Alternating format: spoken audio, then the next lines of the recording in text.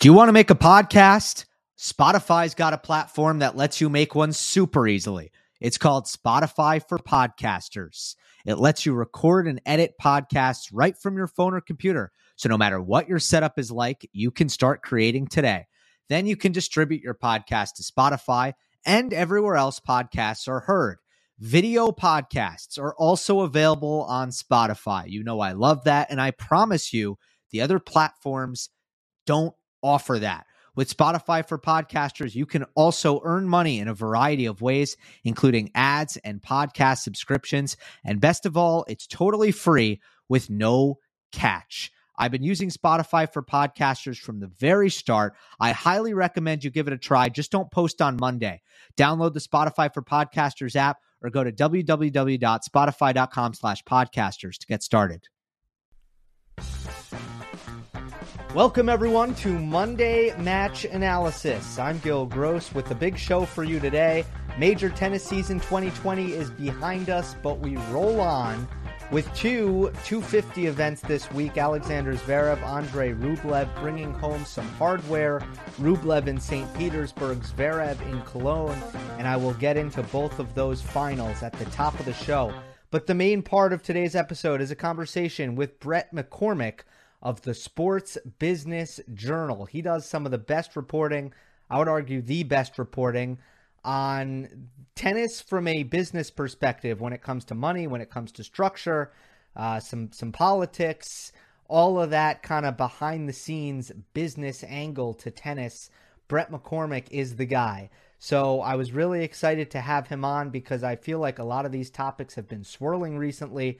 We get into the PTPA. We get into an exclusive from Brett where he obtained a document that really detailed the ATP's plans for the future. That'll be the bulk of our conversation. We also get into Hawkeye versus Fox 10 and what is the future of line calling in tennis. So I think you're going to enjoy that. Don't go anywhere, but we will start with these two finals. Let's start with St. Petersburg. Andrei Rublev winning another title. Man, his one dimension has won 5 titles in the last 12 months. And I wanted to find a way to kind of contextualize that and portray how many titles that is in such a short period of time. So I looked at the rankings. I pulled it up. I wanted a veteran, a good veteran, a top 10 veteran. And I clicked on David Goffin. 4 career titles. David Goffin, great player in his prime, 20, 28, 29 years old, 4 titles in his career. Andrei Rublev, 5 titles in the last 12 months. Not too bad. 4 titles in 2020 where he's done the bulk of his work. Only Novak Djokovic has won that many titles this season. And Rublev is second on the tour in terms of victories this year. So his brilliant campaign continues. He beat Borna Coric, who is putting together a lot, more consistent results as of late. So Coric is also kind of on a good path. Rublev takes this one 7-6, 6-4. I want to start with general match notes. Then I'll get a little bit into the chronology of the match, not in too much depth. But first of all, I want to just say it was a lot of fun. My favorite part about watching this match is we're talking about 2 players who care about every single point. Unbelievable compete levels. Probably when we're talking about players under the age of 25, these 2 have maybe my 2 favorite mental games in terms of their fight on a point in, point out basis. So it was fun to watch them share the court. But it was also evident that Rublev outmatched Coric from the baseline really handedly. His depth, his pace, his early hitting was too much for Coric, and Borna looked suffocated, and he looked a level below Andrei Rublev from the baseline. Not only that, but Rublev was the more consistent player, the more steady, more solid player, less prone to errors throughout. So the medium to long rallies were going Rublev's way on a very consistent basis. And I think one of the major markers of how much better Rublev was than Coric from the baseline is second serves won. Andrei Rublev has long had a second serve problem, which he's still working on, but it's still not great. And Rublev won 71% of his second serve points, 17 of 24. Wow, Andrei Rublev doesn't always protect his second serve that well. You can go back and watch this match. It wasn't that his second serves were great. It wasn't that Borna Coric wasn't taking control off the second serve return and hitting good aggressive returns. That wasn't it either. It was literally that Rublev was recovering and winning every single point. Not every point, but the points that he won. It was generally that he was starting from behind and actually coming back and coming back and winning the point. So that was a red flag from Coric that he could take control with early aggression off the second serve return and still come out on the short end of most of these points. We'll get to it, but let me save what I was about to say for later. One of the patterns that I think was really evident and working for Rublev was his backhand down the line. Andre is a player who hits his backhand down the line with more comfort and more frequency than 80-90% of the players on tour.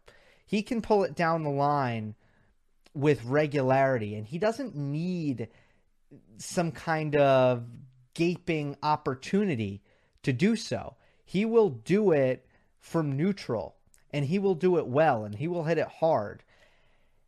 And with Coric, you want to attack his forehand side. You want to rush him on his forehand side. And I felt that Rublev's ability to pick his spots, but to take his backhand down the line with frequency and with effectiveness,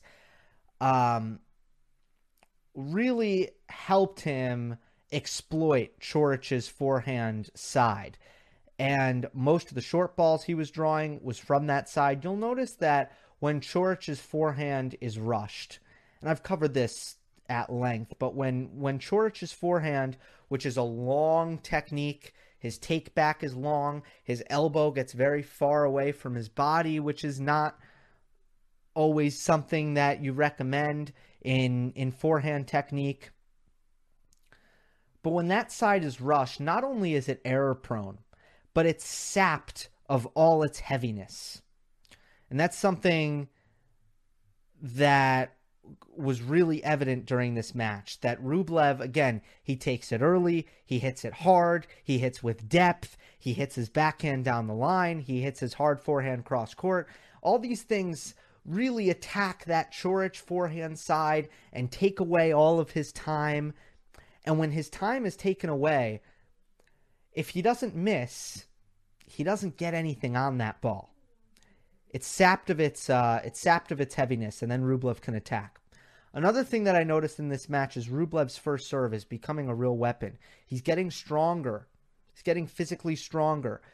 And he's starting to hit his spots better, which is something that normally comes with age and experience, and it's certainly happening for Rublev. So all of these things propelled Rublev to victory. Why was it close? If it was such domination from Rublev, the reason it was close is Rublev couldn't return serve. Rublev won this match despite returning horribly.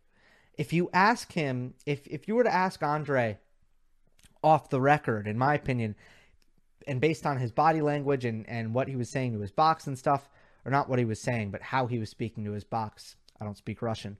I think Rublev would give himself like an F for how he returned. And I would give him a C or a D. Rublev wasn't returning Coric's first serves for the most part. Couldn't get any kind of read on it, was leaning the wrong way, was reacting late, was just didn't have any kind of timing on his first serve return. And that kept Coric in the match. And that made this match intriguing. It made it tight at times. And in the first set, it actually looked like Borna was in the driver's seat. Because after both players held pretty easily throughout the set, and whenever Coric got into a tight spot, or Rublev for that matter. They could rely on their serve and their early aggression. It went to a tiebreak. And Coric played some of the most aggressive tennis that I've seen him play early in this tiebreak, approaching the net. Some brilliant points by Borna to go up 5-2 in this breaker. And what happens? Second serve, Coric hits a good, strong return, takes control. Rublev fends it off, defends a little bit, and Coric misses an easy forehand off of some squash defense from Rublev. He had all day to set up this forehand. It was a no-pace floater with decent depth, but just an easy miss from Coric. Still with a mini break after he misses this ball at 2-5. At 3-5, Coric takes charge again off the second serve return. This time, it's another continental grip defensive shot from Rublev on the forehand, but this one stays actually low, and it's hit with shallow in the court, so Coric actually needs to move inside the court to hit this, and he blows it again. A mid-court forehand that he hits wide. Another shot it's an attacking shot. It was right there for the taking for Coric. Two chances to go up and to earn himself set points in the first set, and he misses it. Then at 5-4, he hits a forehand unforced error on the first ball. He had it. It was there. He could have stole this first set, and he makes 3 forehand unforced errors. At 5-all, it's one of those signature points that I was talking about, signature patterns I was talking about, where Rublev hits the backhand down the line to open up the point. Then he's able to step in and hit his power angle forehand from inside the court to draw an error. And then Coric pushes a forehand return long with Rublev serving it out at 6-5. In the second set, Coric is broken with a really loose game at 2-3. He hit a double fault in this game. He hit 2 backhand unforced errors. The backhand was not as steady throughout this match as he would like. And then the fourth point that Coric lost in this game was a ball that he chose not to volley, and it ended up landing well inside the baseline. So 4 mistakes from Coric in this game, 2-3 gifts it away, and he could not make any progress on Rublev's serve. The Russian did not face a break point. So 7-6, 6-4. Andrei Rublev wins another title. He was the better player in this match, couldn't figure out his return, and won the match anyway. Let us move on to the next final, which was Alexander Zverev against Felix Auger-Aliassime. Whenever FAA is in a final these days, you point to his record, his 0-5 coming in, and now it is 0-6. Sasha Zverev winning 6-3, 6-3. This match was not competitive, not particularly entertaining, if I'm being honest, and a really all-around solid performance from Alexander Zverev. I've been impressed with Sasha's forehand ever since David Ferrer came on board. I feel like Ferrer is getting him to just hit through that shot more, to take some topspin off, to hit it flatter, to kind of drop, put his racket head behind the ball a little bit more instead of dropping it under the ball and brushing up. Choosing his spots to really get through the ball and to just flatten that shot out. I think it's worked wonders. When Zverev hits that too loopy with his kind of Eastern-ish forehand grip, it's just weak. It just doesn't have anything on it. So he needs to flatten out that shot. That is when his forehand is effective, unless he's defending, and then I could see him just putting some air under it. But other than that, there's no damaging quality when Zverev loops his forehand. He needs to hit it flat, and I feel like Ferrer's getting him to do that. Zverev returned extremely well in this match. I was impressed with his first serve return. Felix is someone who does hit his first serve extremely hard and has a lot of action on it as well. and Zverev handled that beautifully and played a lot of neutral points off of his first serve return. Most importantly, Zverev found a really good balance between offense and defense, something that he was unable to do in the Jannik Sinner match when he bowed out in the French Open, and he was far too passive, far too defensive with both his intentions and his court positioning. And in terms of patterns, I also found that there was a pattern that was working really well for Zverev, similar to Rublev's propensity to hit the backhand down the line, which worked wonders against Coric in the final in Cologne. In the final in St. Petersburg. I found that Zverev did a really nice job anticipating Felix's cross-court backhands. Felix is someone who is the polar opposite of Andrei Rublev. He's not comfortable taking his backhand down the line. Most of his backhands go cross-court. And when Felix went down the line with his backhand in this match, he, for the most part, missed. Could not find that shot at all. But mainly, he doesn't go for his backhand down the line. He hits his backhand cross-court. So I found that Zverev was really leaning that way. It was giving him that extra moment to set up. And he took advantage of that by ripping backhands, aggressive backhands himself.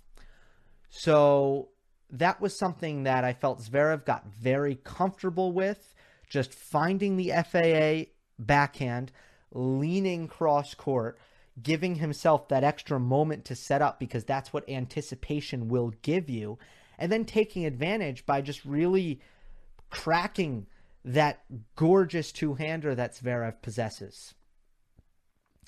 With all that being said, FAA was not good in this match, and he will be really disappointed and was really disappointed, not only with this match in isolation, but also the fact that he can't seem to play well in a final, because not only has he lost 6 finals in a row, he has not won a set. Now, here was my stance after Marseille when Tsitsipas beat Felix in February, earlier this year. I defended FAA, and I said, look, all of these finals that Felix is playing, he is not the better player. Ever since losing to Laszlo Djere in Rio and Benoit Paire in Lyon, Matteo Berrettini on grass, Gael Monfils, when he was very hot in Rotterdam, and then Tsitsipas in Marseille. Of those matches, of those last 3 finals, I favor Felix in none of them. Similarly, against Zverev in Cologne, I do not favor Felix. Zverev is the better player, so I don't find it overly alarming that Felix hasn't been able to win any of these, especially taking into account his youth. But if he's not going to play well, and if he's not going to show up and play his best tennis, if he's not going to at least push his opponents, yeah, now it's beginning to become an alarming pattern. I still stand by this. The day will come when FAA is going to play an opponent in a final who he should beat, who he is superior than, he is better than. How is he going to handle that? Is he going to take care of business and win a final against a player who he is more talented than? That time is going to come, and I'm very curious to see how he handles that situation because it's inevitable.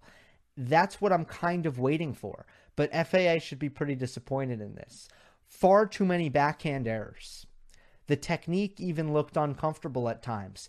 But with his backhand, it's not that his intention is bad.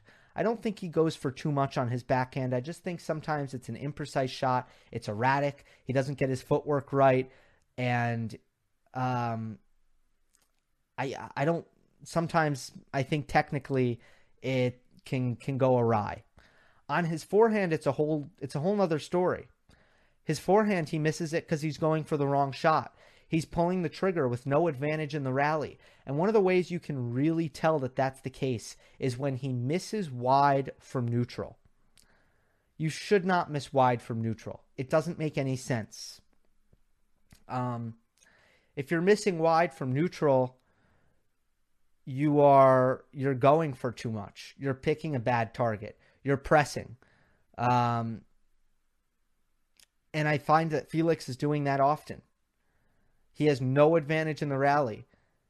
He should be trading the ball cross court, and he's missing wide. Shot selection. Now, when he gets an attackable ball, a ball that is short, a ball where he can step inside the court, or a ball where his opponent is out of position, a ball that he has every right to go all out for an attack. He's missing too many of those balls as well because he's not giving himself any margin. It just seems like he is aiming for the lines practically. And in this case, he's missing by an inch, 2 inches, 3 inches. It doesn't matter. You should not miss those balls. Maybe it's because he's not comfortable enough in his transition game to just add a little bit of margin, hit a more comfortable approach shot, and finish the next ball at the net. I don't know. But he constantly misses these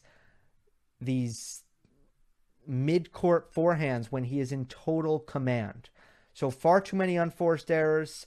Zverev played a great match, made him play extra balls, could play defense, could play offense, and just was the better player by far. There was no suspense in this match whatsoever.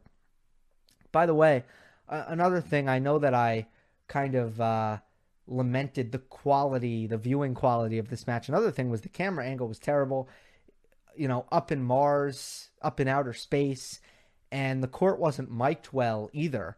You couldn't really hear the ball hitting the racket, or hitting the strings, which always detracts from the experience, in my opinion. That is a good segue to our interview here on Monday Match Analysis, because with Brett McCormick of the Sports Business Journal, I get into tennis as a business, tennis as a product, and what the ATP's plans are moving forward. My first question to Brett is where I'll pick it up. One of the things I noticed in one of McCormick's most recent pieces about the ATP's plans for the future, for 2022 more specifically, is that according to this ATP document, which detailed their plans, tennis commands just 1.3% of global media television rights values. So of all the money that goes into sports, tennis is only the beneficiary of 1.3% of that money, of that television money, that ad revenue that goes, or not the ad revenue, but the rights revenue that goes to television networks or streaming networks or whatever it may be. 1.3%, despite the fact that tennis is the world's fourth most popular sport. So that's where I started with Brett. I asked, how could this possibly be? Surely the ATP is looking to change this. Yeah, it underperforms in media rights. And so that's not good, because that's money left on the table.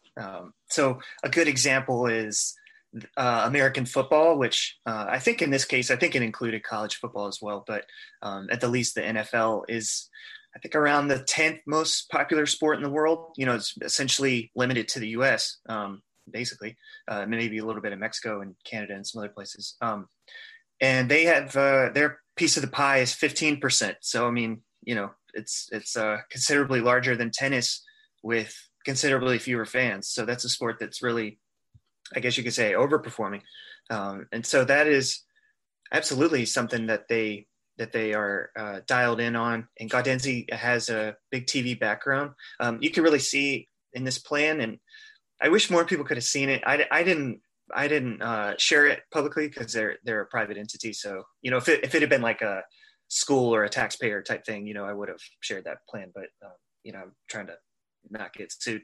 But the plan really has Gaudenzi's like fingerprint all over it. And so as you saw in the story, he used like a 30,000 foot version of it to get hired, and then dialed in a little more when he talked to the players, and then a little more when he talked to the tournaments, and then got to that 92-page document. And one of the things was, I think, that kind of coincided well with 2020 and the pandemic was, there were in the plan, there's a lot of ideas about how to diversify revenue and kind of create new revenue streams, more consistent and like reliable revenue streams.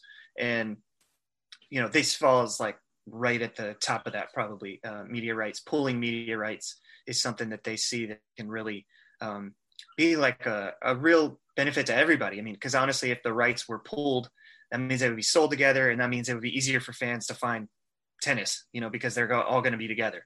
So that in itself, I mean, tennis fans should be, if they don't know what to think about pooling, I think generally they should be, in favor of it, because it's bringing more money into the sport, and it should prevent the tournaments and different levels from being, kind of carved up. So if they want to pull it all together, does that mean right now that every tournament is off on their own to find their own television deals? No, you got some weird chunks. So for example, the NFL, all the rights are together, NBA, all the rights are together. And there's some little side deals and stuff with regional sports networks and things, but it's much easier to understand. Tennis, if you just look at, I mean, first of all, you got all these different countries across the world. So they have a different situation in almost every country. They do have a different situation in every country. And then you've got the Masters 1000s that are pulled together. Some of the 500s are pooled. And then I think it's 18 of the 38 250s are pooled. So not even all of them are doing that. And so just the basics of that is when you pull your rights together, you offer a better, product, because you have like critical mass. And so you can see where 18 of the 38 250s pulling together, it's kind of a weird product, right. You're missing a lot. And, I don't have a map of where the 18 are, but, I don't know what the global dispersal is. It could be missing an entire region. I don't know for a fact, but so if you were able to come together and say, we will pool every level of ATP tournament in one thing, and the broadcaster got 64 tournaments, that would be way more, potentially way more valuable to the broadcaster. It would definitely be way more valuable for the ATP. They're going to get, they're going to get, larger money for starters. But I mean, it's just, I think it's kind of one of those, the more you learn about it, it's sort of a no-brainer, really. So the issue is you got to get everybody on the same page. So that's what has always been difficult in tennis for any issue. And this is, no exception. Phase one for the ATP is getting all of their tournaments that they own all together. But then phase two is incredibly ambitious, because we all know about all of tennis's different governing bodies, from the 4 Grand Slams to the ITF, the WTA, to the ATP. And it seems like Gaudenzi, the new CEO of the ATP, he'd love to bring everyone together. And, I mean, everyone. I mean, is that remotely possible? It seems pretty ambitious.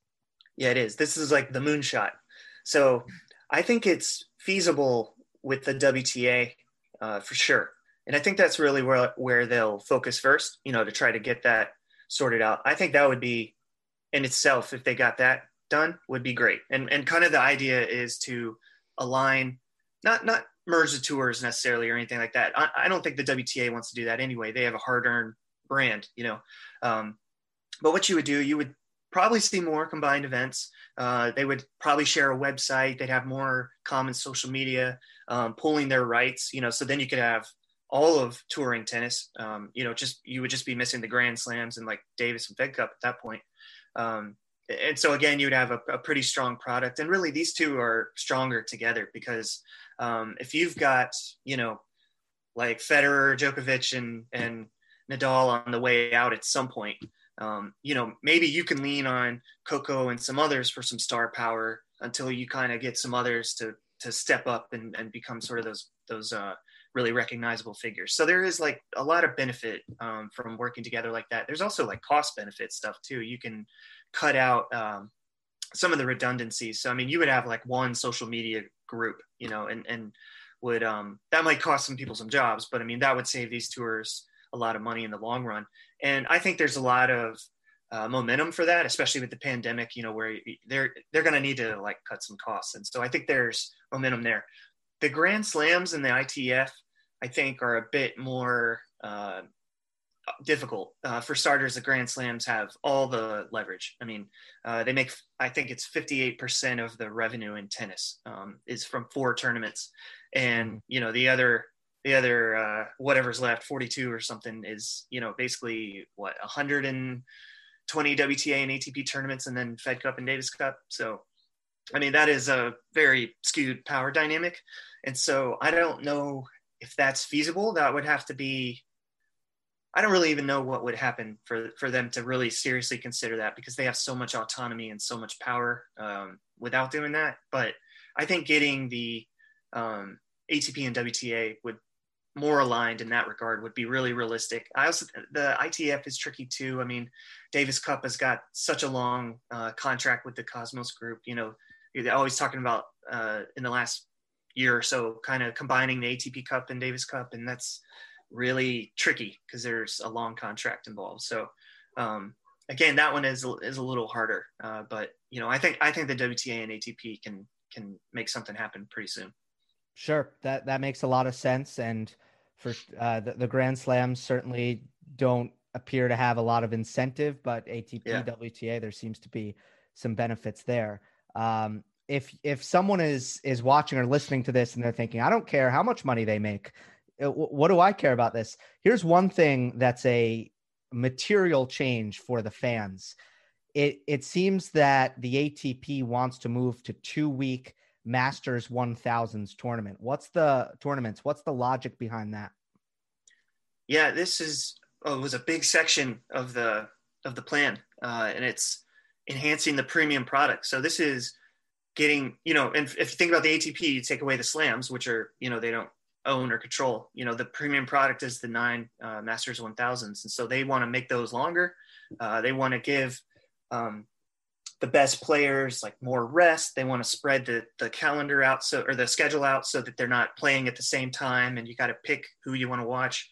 And then, I think also some of them we're going to extend to like 12 days, so it's not even a full 2 weeks. So that would give them, a little bit more rest as they're traveling to their next place. And that's the idea of keeping the stars healthy. So you want to enhance the premium product. I mean, that's really what is the idea there. And so that's why you end up with some of these 250s that are going to go into the second week of these Masters 1000s tournaments. And that's pretty controversial for some obvious reasons. But, the thinking is, again, like, we want to have those tournaments are not the premium product. I mean, they're important. They're the foundation. They offer chances of success and bigger paychecks for lower ranked players.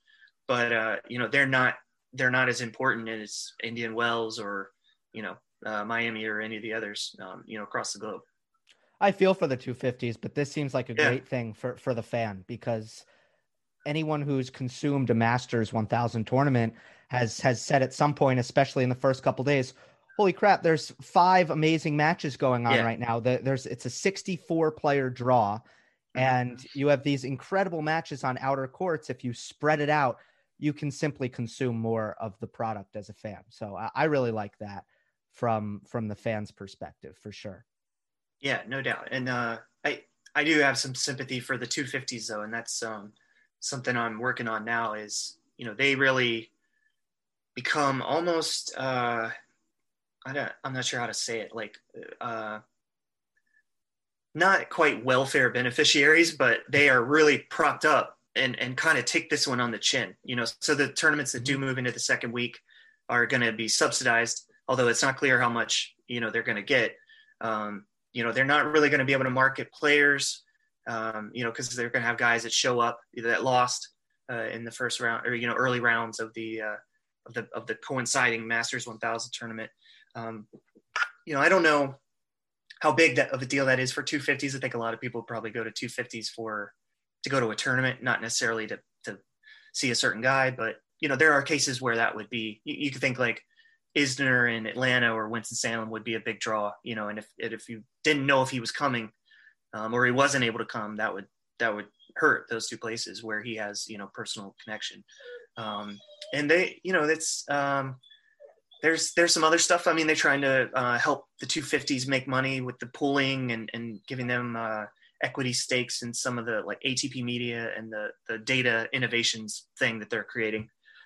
So that should help them. But I mean, 250s, not all of them make money. And that's as fair as I can say it. There's probably, I'm not sure a percentage, but their profits are like $150,000 a year. They're not exactly crushing it, but they are important. They do give the tour like really great geographic coverage and, span the globe and things like that. But, I think one thing that may have to happen there is the number of them decrease, because the 250s don't like having the 3 event weeks. And those I think decrease from 9 to 6 with this 2022 proposed calendar. But that's with some of them going into the second week of those Masters tournaments, which, I think any of them would prefer to avoid. And so you still have 6 weeks where you've got 3 events, and that's kind of, you look at that and think like, is that a good thing to have 3 smaller tournaments going on at the same time? And I think the 250s definitely would tell you like, no way, that's rough. Right. Just to close the book on this, what are the chances that we see these changes in 2022? Does this need to be approved, or is this pretty much hey, this is our plan, this is what's going to happen? Yeah, it needs to be approved, and I think they're trying to do that by the end of the year. That was the original plan. Of course, things have gotten in the way, but the pandemic, but also the PTPA is a bit unforeseen. But I think there's a chance, but I'm not sure. I mean, I think the negotiations would be,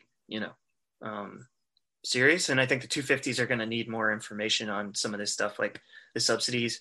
I know the Masters 1000s tournaments are going to want to know how much is their category fee increasing now that they have category protection for, 5 decades or whatever. I'm sure their fee is going to go way up, and they'll want to know, how much. So there may be some negotiations around that as well. So I don't know. It's hard to say. I mean, the pandemic is like the wild card and all that as well. So in a normal year, it would be challenging to get all these people on the same page. And so let alone with what's going on. In some cases, I think that will make people move quicker. And in some cases, I think it'll slow things down. So it's hard to say. Let's hit on the PTPA since you mentioned it.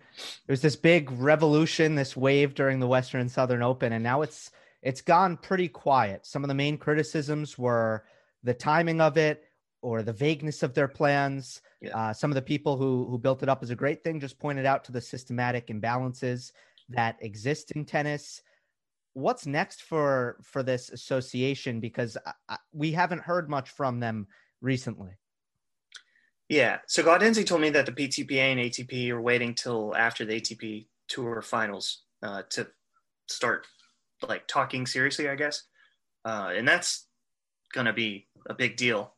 But, I think in the meantime, I think that's good for the PTPA because it can give them some time to get their, ducks in a row.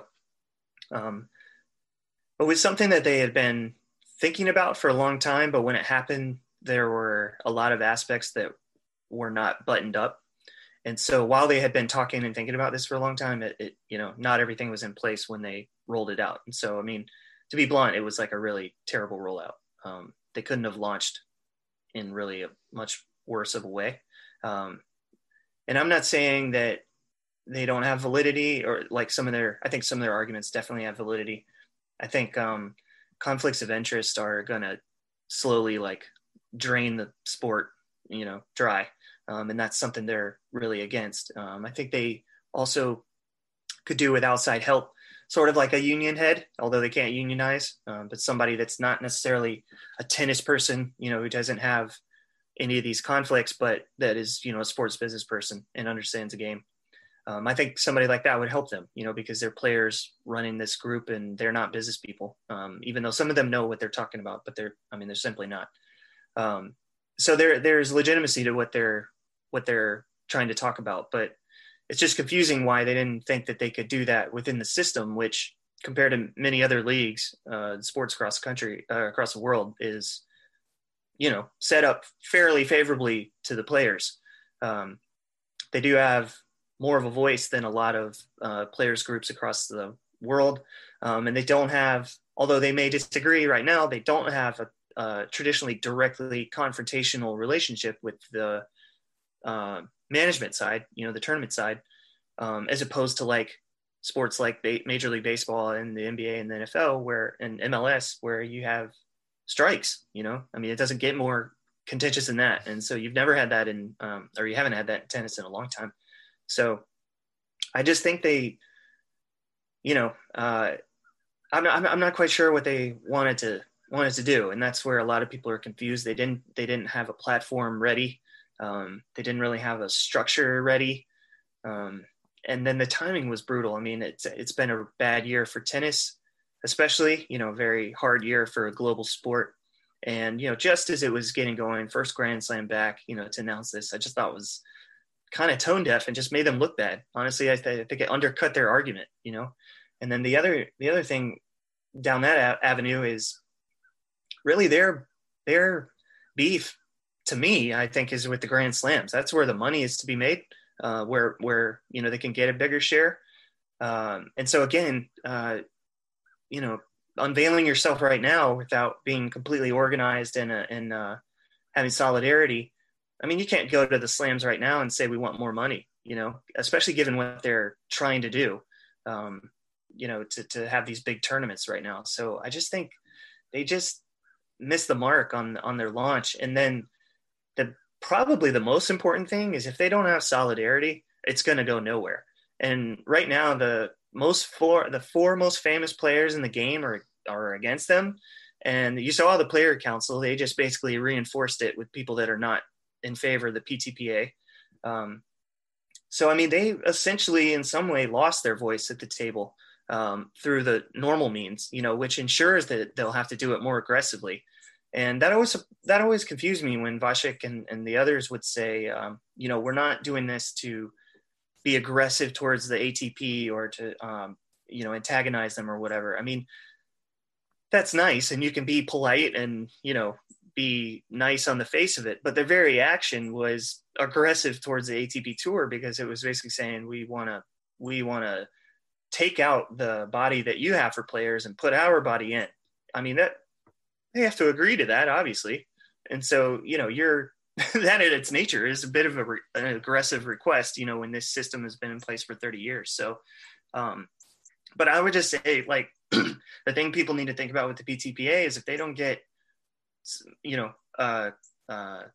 major majority of players, including, those important ones, like, there's no shot. It has no chance. So I think that's probably what they're working on. I'm guessing. I haven't heard from them in a while. I think they're, maybe focusing on tennis right now. But, they told me they were good with Gaudenzzi's plan, the strategic plan. Like, they love that. So it's kind of a weird situation where they don't have an issue with management. They have an issue with the structure. And so the confusing thing to me is, why would you not work within that structure to try to change it instead of just pulling out and saying, we're not participating in the structure, but let us be in the structure. I don't know. It's confusing. Yeah, there's a lot there. A lot of good insights. I don't have that much to add, but we'll follow the story and we'll, hopefully get more clarity about what exactly they're looking for, because I think we are still waiting on that. A bit of breaking news late last week: Tennis Channel grabbed full rights to all ATP tournaments here in the United States. So ESPN will only broadcast 3 tournaments on the year, which is the Australian Open, Wimbledon, and the US Open. Everything else is going Tennis Channel's way. I'll ask you pretty vaguely, what were your reaction to that? Well, this is a culmination of a 15-year effort by the Tennis Channel. So for them, it's like a huge win. I mean, this is what they set out to do, almost. They got those 3 remaining, but I'm sure they're setting their sights on them at some point. So for them, it's a major win. The question for me is, and I think for a lot of people is, does TV or streaming attract casual fans anymore. And so Tennis Channel has become synonymous with, avid fans, people that are really like tennis junkies that are going to be watching, if they're in the US, they're going to be watching a tournament in the Czech Republic at 9 a.m. while they read the paper or whatever.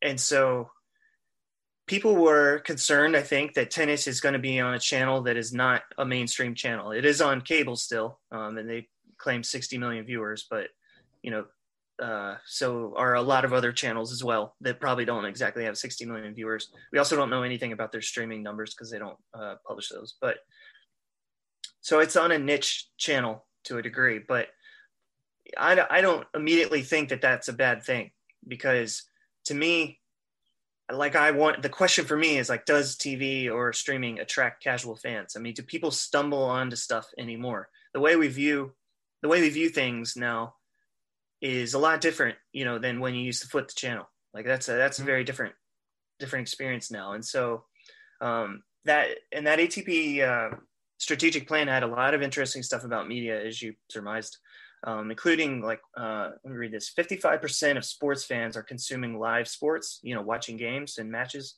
The other 45 consists of things they're watching, consists of highlights, off-field content, in-play clips, etc.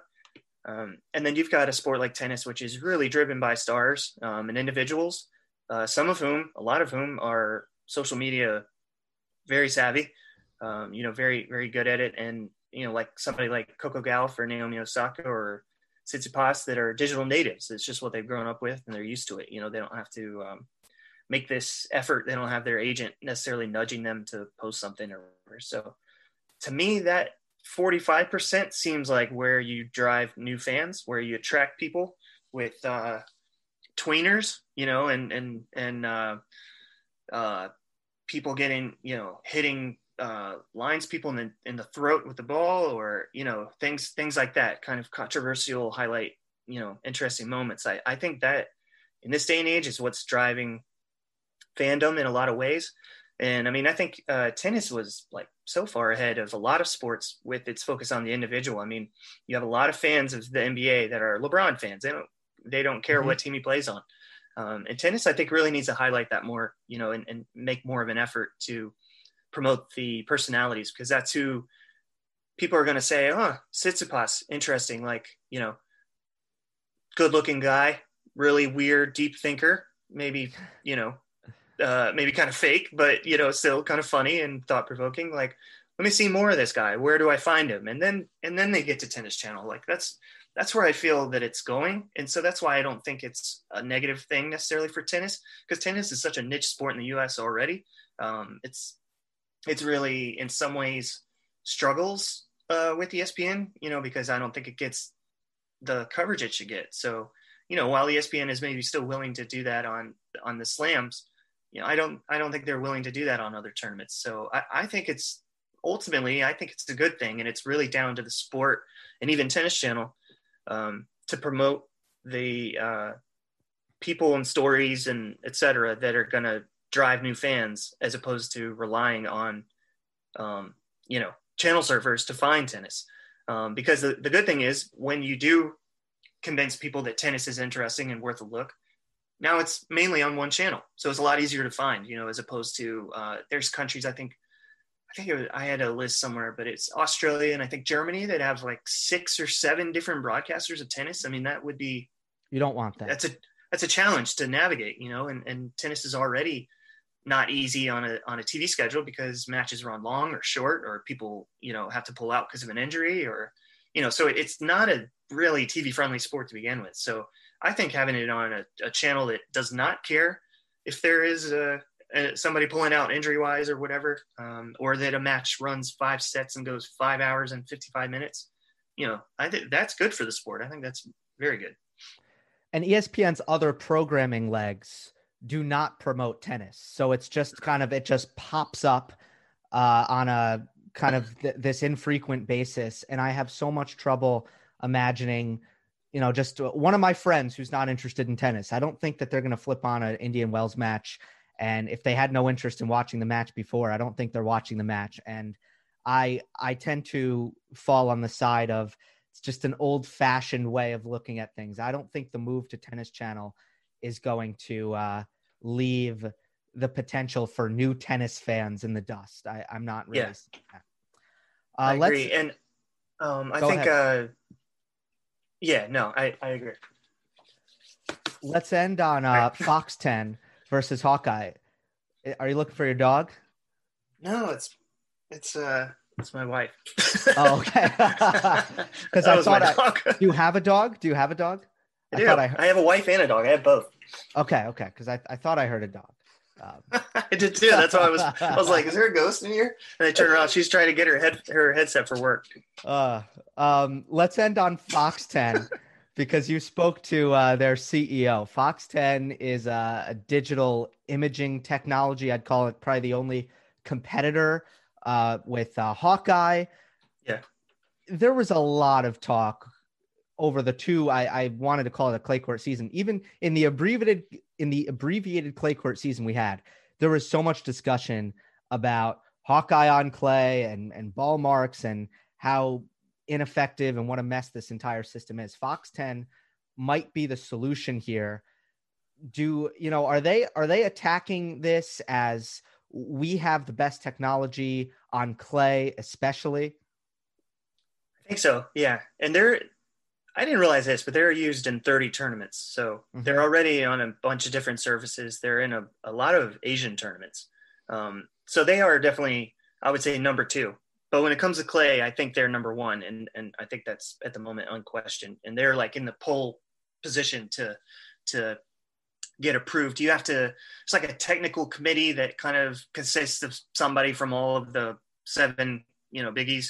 And so you kind of have to do the trials, and then, there's a process. And so their trials got upended this year by the pandemic. And so they were able to do Rio, and then they did a Fed Cup match, the Rio ATP tournament and a Fed Cup match. And then they were going to do Charleston WTA, and that got canceled.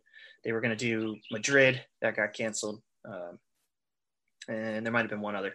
But anyway, so their trial on clay is slowed down, but and they pointed out to me they're also working on like a version of Fox 10 Live, something that would call like Hawkeye Live was doing at the U.S. Open. So, but yeah, they are, and this is like, it's complicated. So clay is the most difficult surface, as everybody knows, and one of the main reasons for that, especially when it comes to these high-tech ways of line calling, is that the surface changes like every point. It's not the same as when it started, whereas a hard court is not going to change like that. Even a grass court is not going to change nearly as much. And so a lot of the impression I got was that other technologies use kind of a preconceived image of the court, whereas one of the things that Fox 10 does, and I think this is one of the things that slows it down some, and I think something they've really tried to work on, is it's updating that throughout. And so that's a big difference because you've got the most updated version of the court. I mean, every time somebody walks somewhere on the court, they're impacting it. And then the other thing is you've got the potential with Hawkeye is like when you have you got the line and the ball's over top, the ball landed out, but as it compressed, part of it went over the line. And so where you've got Fox 10, they're shooting from the ground, you can see that it landed out. They have grainy photos and they're kind of difficult to see on TV. That's not something they're really overly worried about. I think they are committed to accuracy, but it's not as TV friendly as Hawkeye is. And so I think that's something that they have to definitely improve for the broadcast aspect of it. Cause I mean, let's face it, that's a bigger deal than the however many thousands are in the stadium. So next year is going to be big for them. I think they're trying to pick up the pieces and resume these trials and get that sorted out. I know they've been in conversations with Roland Garros, but I don't know how serious those are because they didn't respond to my emails. So, it could just be that they're aware of them or I don't know if they're like where we want to do it next year, but I think that's coming down the line. And to me, it's like, I get that there's traditional aspects of sports, but if people are not figuring this out yet about me, I mean, I like, to keep it pushing, let's move it forward. And the clay argument thing with the lines, people pointing at the spots, cute, like a little bit, but like when it comes down to like the French, Roland Garros, I mean, you don't want major matches decided by trying to figure out which they remind me of like the one giant step for mankind on the moon. You don't want people like trying to figure out which step was the first, I mean, it just seems like unnecessarily old fashioned. I wouldn't say that you have to use like Hawkeye Live or Fox 10 Live necessarily, although I'm like personally I would prefer those, but I don't think you have to get rid of people fully. I think it is a cool element, but that's just a lot of pressure on the umpires that is really unfair. And then especially this past tournament where a lot of broadcasters were using Hawkeye like on the TV, sort of undercutting the umpires. I mean, I didn't think that was really right. I mean, VAR in soccer has got a lot of critics, but it's accessible to everybody. Everybody sees the same thing. So it's not like you don't have to yell at your TV and say it was out, like you can see it, that person has the same person talking in their ear, and so that's the way to do something like this. And so they either need to do all of it, and implement Fox 10 or whatever technology, or get rid of it on the broadcast, because it's not really fair. And especially if you're using another company's technology on the broadcast that's not approved by any of the tours or the governing bodies. I mean, how do you know that their thing is accurate when it's not even being tested by the tours to be used in actuality? So, I mean, I'm not pitching for Fox 10, but I just thought that was like a very valid and fair point. I still have questions about how accurate Hawkeye is on clay, because I mean, we've heard, I think, a lot of theories, and as you said, the court always changing and factors like that. But I feel that there's a lack of expert voices on this topic really explaining this is the margin of error. I have not heard from anyone, because of the difficulties of clay, this is the margin for error for Hawkeye, because we know on hard court it's 3.6 millimeters. Well, if clay is more inaccurate, okay, well, what is it on clay? And we haven't heard these specifics from anyone. Right. And that's like, needing Tennis Channel to give you the streaming subscribers. I mean, they're just not going to do that, or any numbers they give you, you have to like take it with a grain of salt, So of course they're going to give you the hard court number because they feel strong and confident about that, but they probably do not about their clay court, percentages. So, I mean, it's like a really, really complicated thing. I mean, when I was talking to people about the new courts at the U.S. Open, I mean, the complexity of that was wild, and that was hard court, so you can only imagine that's something that changes every play. I mean, every time the ball is bounced, it's a really interesting surface. I mean, I don't know that you really have a sports surface like it, except maybe like if you had, I don't know how ice works, but hockey, maybe I would think bowling. Maybe bowling with the like oil and stuff. Oh yeah. They go crazy with the oil patterns and stuff. I don't know anything about it, but right.